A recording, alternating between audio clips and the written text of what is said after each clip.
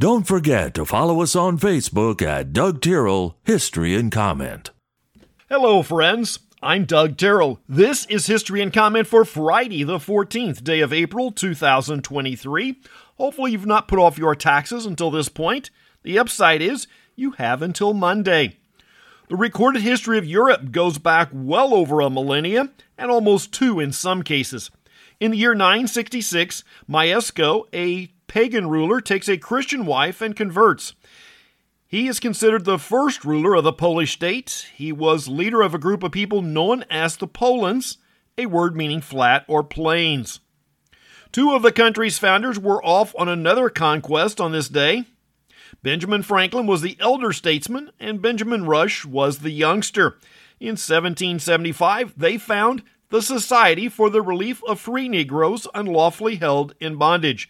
Based in Philadelphia, the group's membership was largely Quakers. It's the first society to raise the issue of slavery in the United States. The first American dictionary is copyrighted in 1828. Bridges are important structures, but they can have a variety of issues. The most obvious is simple overloading, but that is not always simple. They can be susceptible to resonances. Small forces at certain frequencies can be amplified by the structure, causing devastating effects. The Tacoma Narrows Bridge collapse in 1940, just months after its completion, was one example. In 1831, soldiers marching across a bridge in Manchester, England, caused it to collapse. It was a relatively short suspension bridge, and there were questions of the strength of the iron forgings. But the 74 soldiers, marching in step 4 abreast, noted the bridge was resonating with their steps and accentuated it. It was great fun, until it wasn't.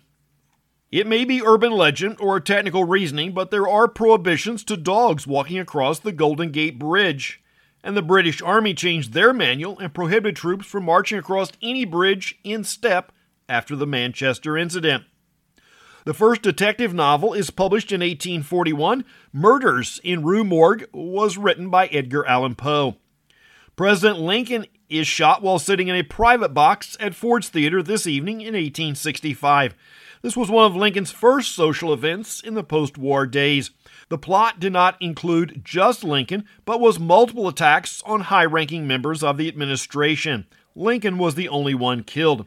The Secretary of State and his family were also attacked. Vice President Andrew Johnson was a target, but the assassin spent too much time with drink earlier in the evening and wandered off. The first motion picture house opens in 1894. Dr. John Harvey Kellogg receives a patent for a flaked cereal and the process of making the same. The year is 1896, and the product is cornflakes. John Harvey did not see the wide market for the product and focused more on his health resort. Younger brother William and competitor C.W. Post, who learned of the product while staying at the result, were the visionaries. The recent revival meetings in Kentucky are hardly a new thing. In 1906, the first meetings of what will be a 9-year revival moved to a dilapidated building on Azusa Street in a neighborhood of Los Angeles. James Cash Penney opens his first department store in 1902. President Theodore Roosevelt denounces muckrakers in the U.S. press in 1906.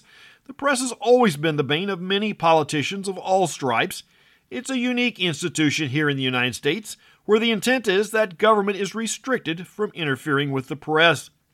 The issue with today's media is they no longer support the American ideal. Instead, they almost universally have a left-wing concept, openly endorsing ideas and positions that are counterculture. President William Howard Taft begins the tradition of throwing out the first baseball in 1910. Speaking of baseball, Pete Rose is 82 today.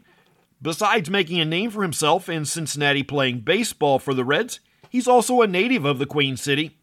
Rose still holds a long list of records in Major League Baseball. Hailstones weighing over 2 pounds fall on Bangladesh in 1986. A Windsor, Connecticut family had their Easter egg hunt disrupted by a black bear that wandered into the yard and began eating the candy. Bears are known for their sense of smell and are common in the state.